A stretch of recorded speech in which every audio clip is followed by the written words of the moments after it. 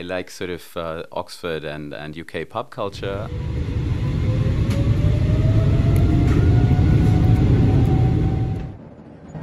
Welcome on board this ESCP flight to knowledge. Our flight time today will be less than 30 minutes. The outside temperature is abnormally high. A faculty member will be with you shortly to help you understand what impact their research can have on business and society. If you hear brace, brace, please pay extra attention as only science can alter our collision course.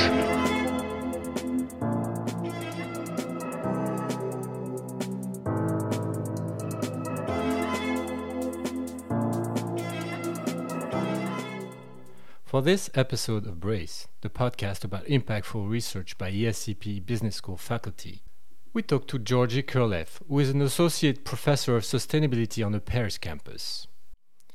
In his research, he deals with social entrepreneurship, social innovations, and impact. Gorgi has won numerous awards for his research, teaching, and impact work. He also serves on the board of directors of Euclid Network, the international network of impact-driven leaders supported by the European Commission.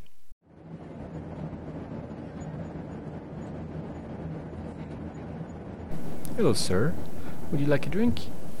Oh, yeah, thanks very much. What a surprise on a Friday morning at 9 o'clock. For the record, I offered our passenger a bottle of beer. That's because he recently wrote that if he wasn't a business school professor, he would be running a pub in Oxford. Yeah, I mean, partly it was, of course, a joke. I don't know if I would really do it. I like sort of Oxford and UK pub culture, which is great. And at the same time, it's actually true that the Eagle and Child, where sort of Tolkien and other big writers were meeting for their sort of inkling sessions and where they spend a lot of time, is currently vacant, which is a shame. So it would be a good chance to actually do it. And on a more serious note, I think it's an expression of, a wish to, preserve a place for, academics, but also other people to, be convivial, but at the same time also, have some time and space and room to sort of discuss and think about things, right? So essentially, going back to this story of Tolkien taking actually 12 years to write the Lord of the Rings, right?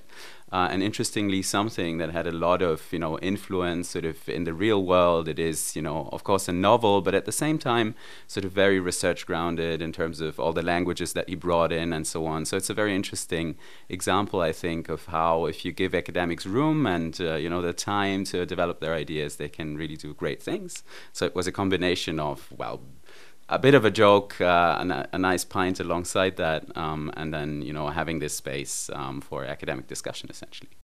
Now that we've established you're an academic, what have you come to talk about?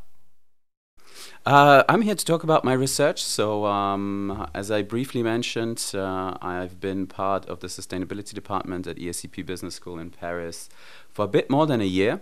And we cover all kinds of issues on sustainability. Many of my colleagues come more from the environmental side. They're dealing with circular economy and other kinds of concepts. I come more from sort of the social side of sustainability, if you will. So I do a lot of research on social entrepreneurship as a new way of changing things, addressing problems, social innovation as innovation processes that are just much more holistic and that really also sort of change mindsets in terms of how we think about problems, right? All of a sudden, the problem actually becomes the solution. And so I'm really, here to talk about these, research areas of mine that have been growing for a number of years with maybe this sort of bigger connotation of wanting to have a positive impact, right? Both the things that I study have a positive impact, but through my research, I hope I do have that too. You mentioned social entrepreneurship. How does that differ from entrepreneurship? So social entrepreneurship, and I actually like to detach the idea of social entrepreneurship from the entrepreneur, right? So there's also this, maybe before I even explain the concept, I can go into a bit of the critique of the concept, which is, all of a sudden we have those heroes, right? We have the messiahs, we have the saviors of the world, right? So individual social entrepreneurs that come up with something great, such as microfinance, right? So Mohammed Yunus is one of the sort of the role models of social enterprise, but at the same time there are many critical issues around this, right? So that the microfinance industry got very commercialized, that maybe some of the ideas that were underlying microfinance, such as, group lending and, having women lenders especially, don't always, play out in reality as they should, right? So that there's still sort of disempowerment or even sort of very high group pressure, which leads to adverse effects, right? So I like to think about social entrepreneurship as a mode of action, right? So it's sort of a mindset and an approach to social problems that uses the entrepreneurial, right? So that thinks about, how can we innovate on this? As I said, how can we turn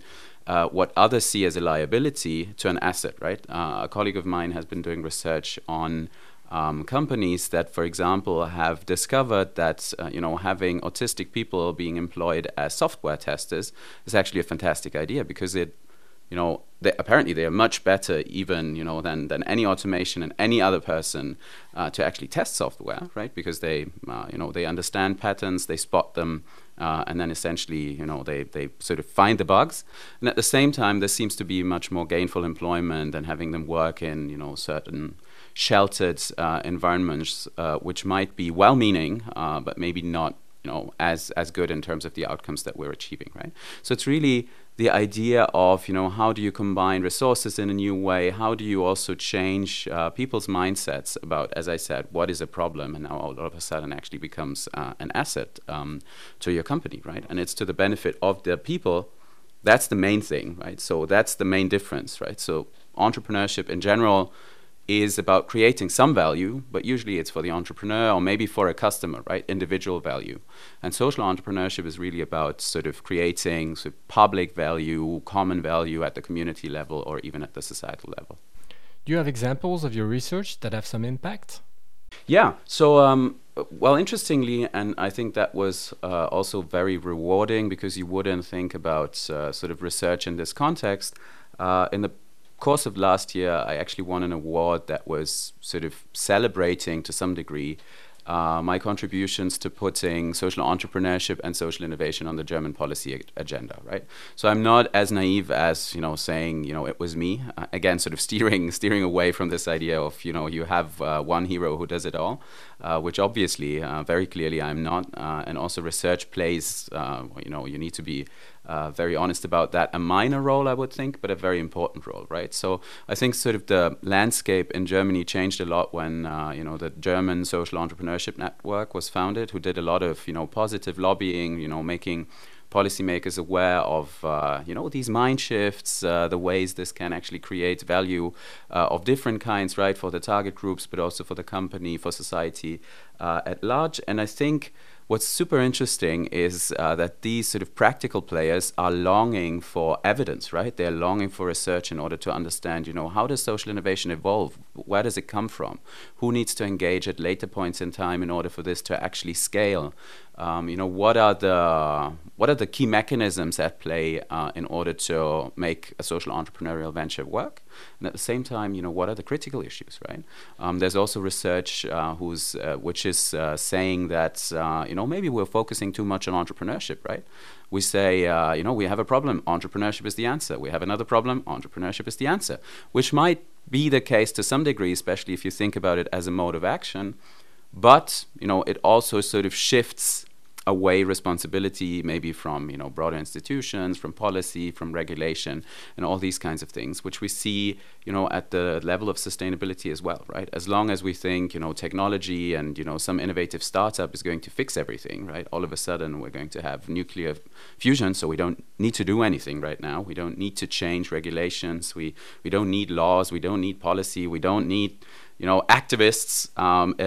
That's a wrong kind of thinking, right? And so really being critical about this as well, and working with them in order to develop something that can be implemented in practice is really rewarding. I'll give you another very brief example. So actually on initiative of the Social Entrepreneurship Network, we've been doing a scoping study thinking about how can you pool finance in order to support social innovation, right? Because the problem is social innovation takes a very long time, right?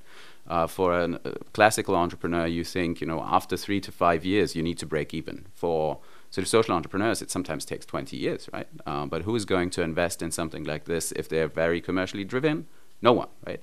And that means we need to think about new constellations of maybe pooling in public finance, maybe pooling in guarantees from the public sector, philanthropic investors who really are values driven with commercial investors. And then all of a sudden we find a pool of finance that is actually able to sort of respond to this, impact, risk, and return profile, right? Otherwise, we've always been thinking about it as risk and return. Now we have impact coming into the equation, and in order to balance that out, it's actually very important to find those, constellations of different actors coming together. And we were assembling sort of international evidence to come up with a master plan of how you could actually do that, right? So it's actually very close to. I mean, it's grounded in research, and at the same time, it's very close to being, tested out. And implemented in practice. Are there other research projects you're involved in that may have some impact too? One thing that is ongoing, something that we're currently sort of putting together rather than a research project that is already going on, is an interest in understanding how sort of collective mobilization processes, such as the ones that we've seen in the context of the COVID crisis. For example, the EU versus virus, there was a hackathon with over 30,000 participants online, obviously, but a huge sort of mass mobilization of people, how those, actually are powerful tools to come up with solutions, right? There are other colleagues who have been doing work on this as well. I think we want to build on that in order to see how those kinds of mechanisms could be powerful for wider sustainability challenges, right? In this case, it was really about finding maybe very quick solutions to challenges of COVID.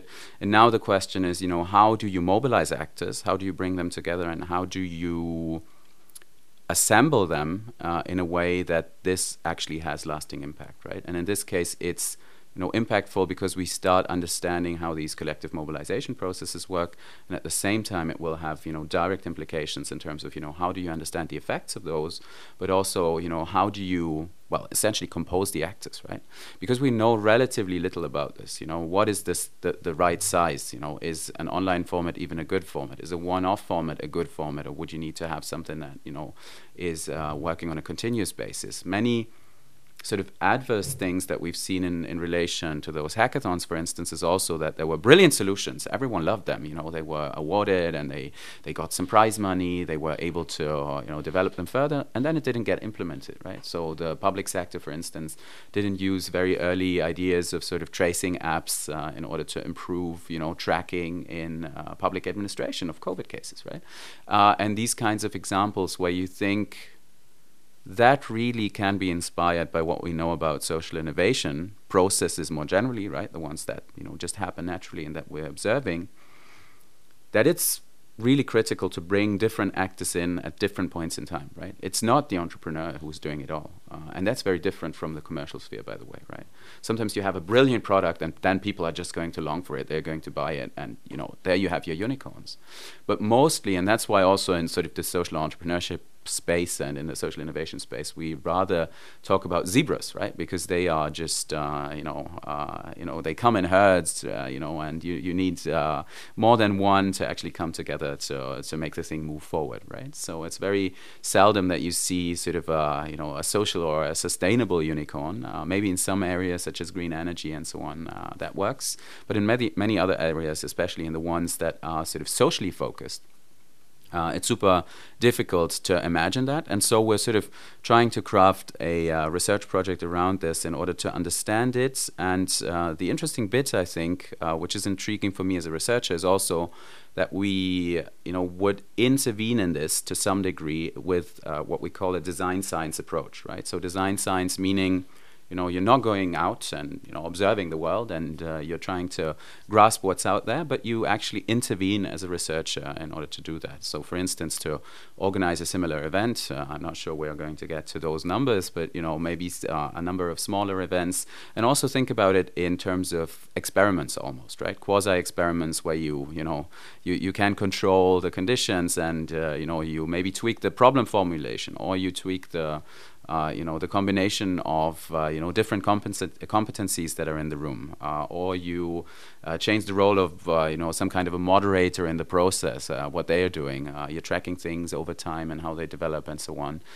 For us to be really able to see, what is holding us back, right? I mean, we know that a lot of the problems are located in this, maybe in this wish that actors are going to do it on their own, but I think we really need to have some more, a more coordinated approach, more what you call orchestration of actors to actually come together in the right way, right? And not only do that in a very superficial way or really focus on the idea, and after that, it gets forgotten a little bit, but really to find sort of the interlocks between the different systems, right? So how do you make something that an entrepreneur brought up into, the public sphere, right? Into an established welfare state, for instance, who would be welcoming it, right? Or how do you use the learnings of this process in order to change legislation and so on, right? So it's really a multi-level process and of very high complexity, and that's why I find it super exciting, and that's why I think it can, provide very deep researcher insights, and at the same time it would be extremely useful for actors to actually implement this, right? To go beyond this, polarization that we have at the moment and to work towards solutions. You managed to have some impact through your research, but are there other ways, through teaching maybe? Yes, absolutely. So I think what I love about being at ESCP is that we really sort of cherish different kinds of academic activities, right? I mean, everyone who knows academia a little bit or who has friends in academia will know, the one currency in academia is publications, right? Publications in a relatively narrow range of journals, which is great because to some degree, they're leveling up the research. It's also a challenge. It's, an ambition to get published there and so on. And often in the process, the research gets better, right? So it gets sharper, you articulate it in a better way and so on, which is great, but that's only part of the story, right? And I think what I love about ESCP, as I said, is that we cherish, different contributions, right? It can be, journal articles, but also sort of bigger research projects such as this one, right? This is nothing that you can do just with a colleague or on your own, you need to build some kind of a consortium.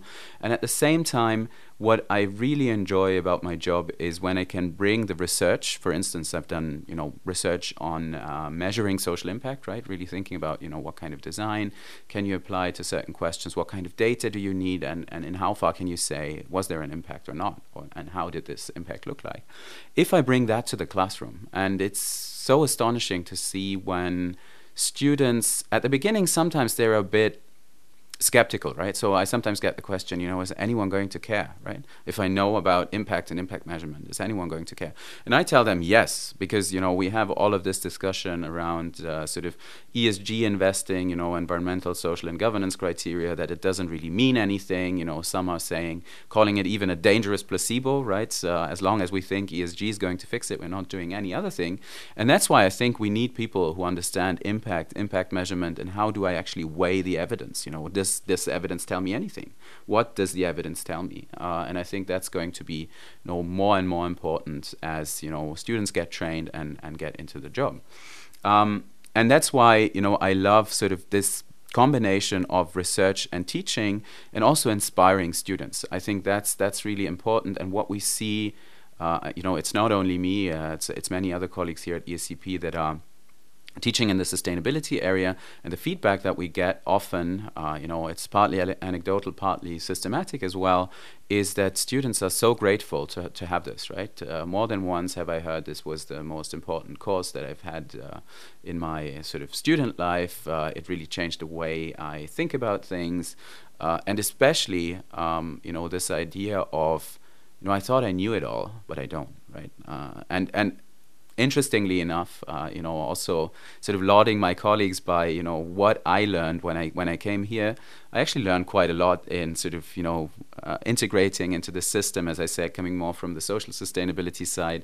A lot of my colleagues really have a strong foundation sort of in the physical sciences as well, and really, grasping the complexity, and which brings us back to this idea of, complex systems, also in the social in the social sphere, but really understanding the complexity and the interconnectedness of the challenges that we're currently facing is, mind-blowing. Also to me, and I learned a lot.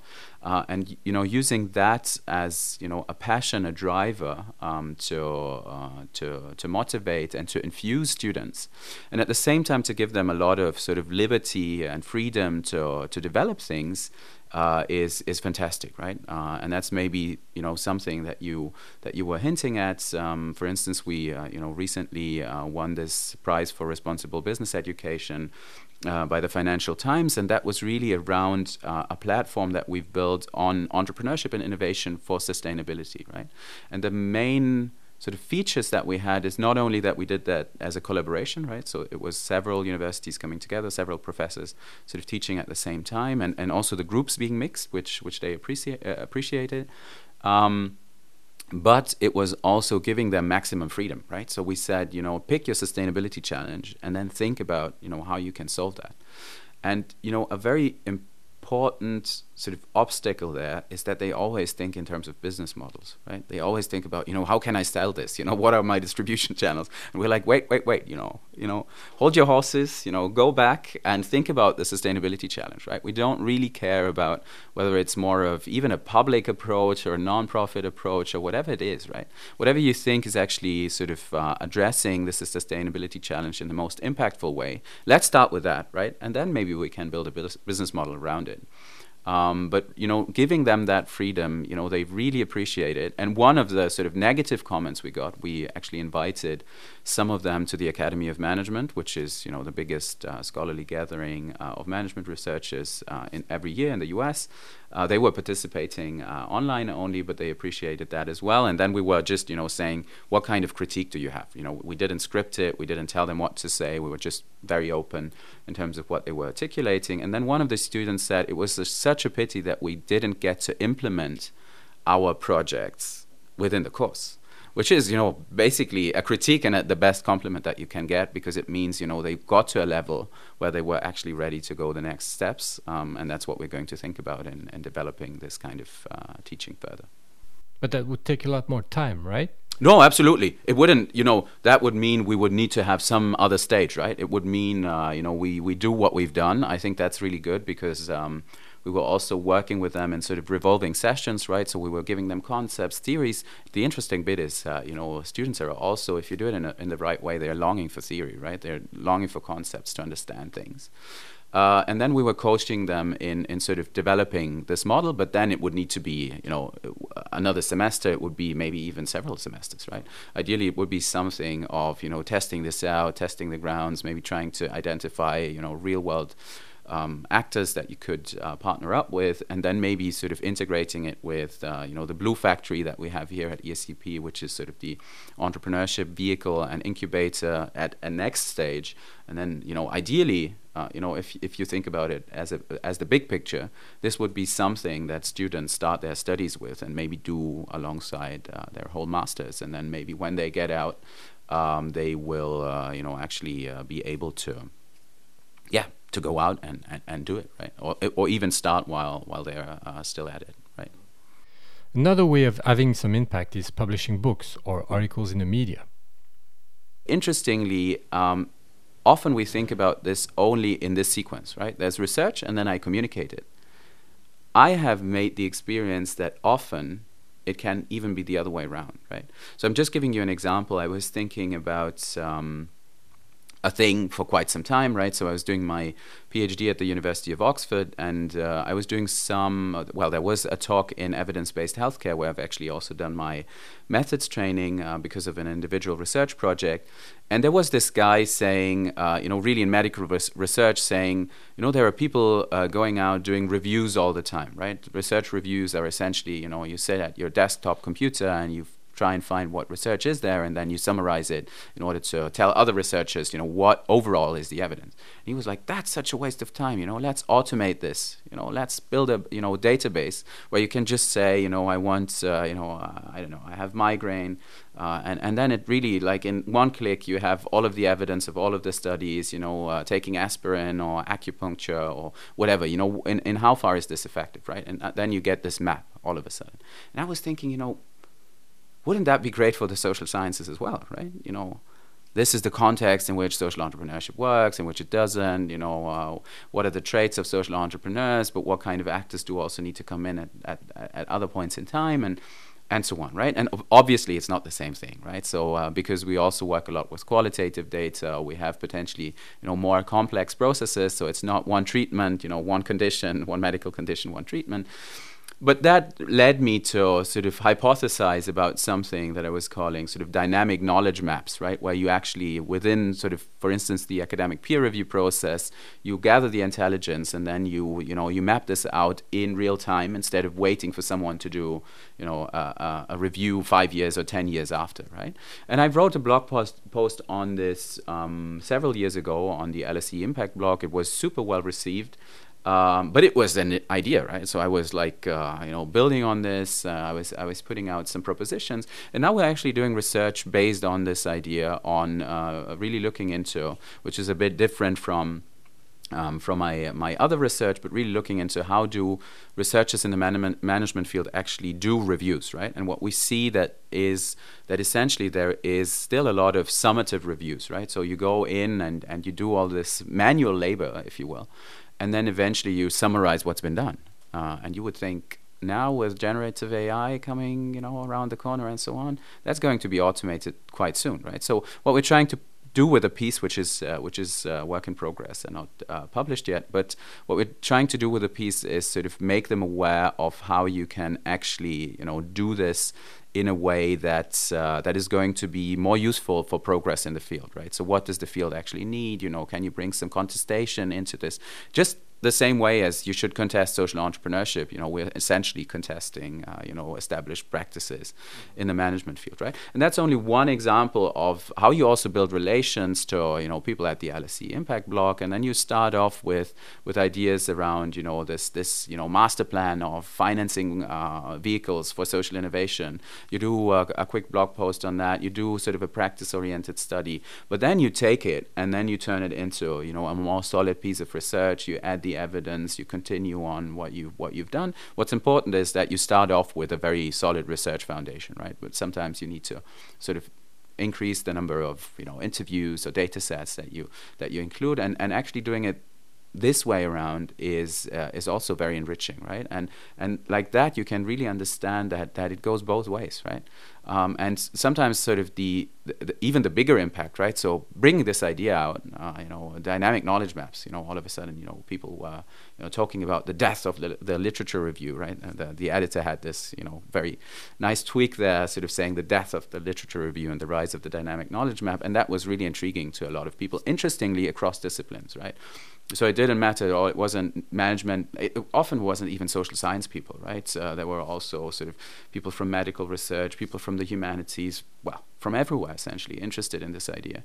And that's how you see, the impact comes, and then maybe, hopefully this piece is going to come out, is then going to, even have a bigger impact on the research landscape, and, might even be, a follow-on essentially from this initial blog post. You do another one, and you see how things have been progressing. And I think we've been thinking about the whole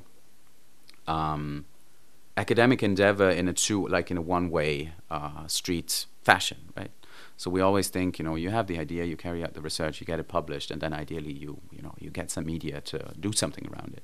And it can be, it can be both ways. It can be sort of sequential and so on. And really understanding that, makes it much more engaging, makes it much more exciting, and at the same time, hopefully much more impactful, right? Because sometimes you start with the impact and then you push it forward instead of hoping that your research is going to be impactful.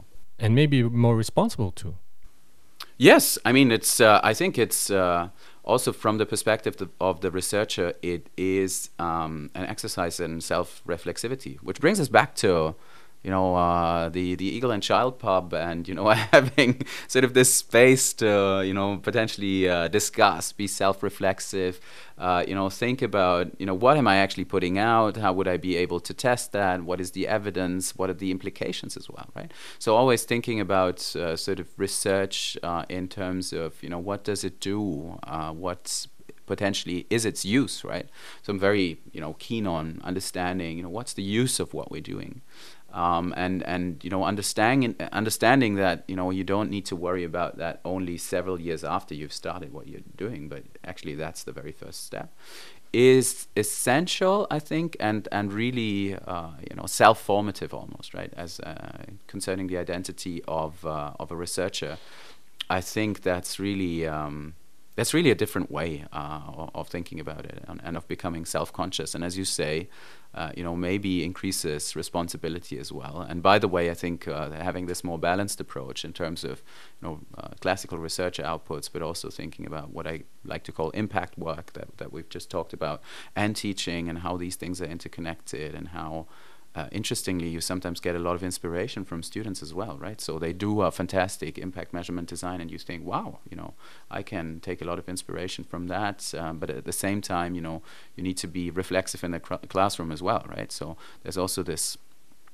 trade-off in terms of, there's academic research, which needs to be rigorous, which, sometimes is just too much, right? You can't do that all the time in practice. And how do you find a responsible balance between doing, the research, sort of hardcore research in a way, thing, and then something that is implementable in practice? And really having those different moments and fora of reflection helps you, I think, become much more responsible as a researcher, for sure, in terms of what you do in the research, but what its use is going to be. And that's why I also think, we need to, as researchers, I think we need to say bye to some degree to this idea of, we're entirely objective, we are sort of a blank sheet, right? We go there, we present our evidence to you, and you do with it what you want, right? Which of course is important. I mean, objectivity, not finding what you want to find and so on, but really understanding what does that mean, what could the consequences be, and what would you recommend based on this? Some would contest that because they say, this is the work of policymakers. But I think if you have the, sort of the deepest expertise, right, you can't expect that from anyone else. Why would you not at least give, a balanced view on what it is that can be done with it, right? As I just said, this, having this master plan of the financing is, a pitch, right, based on evidence, and then of course, you could use research in order to accompany that as well. So, no, for sure, you're totally right that it pitches up the level of responsibility, I think, as well, and the level of originality, I would hope.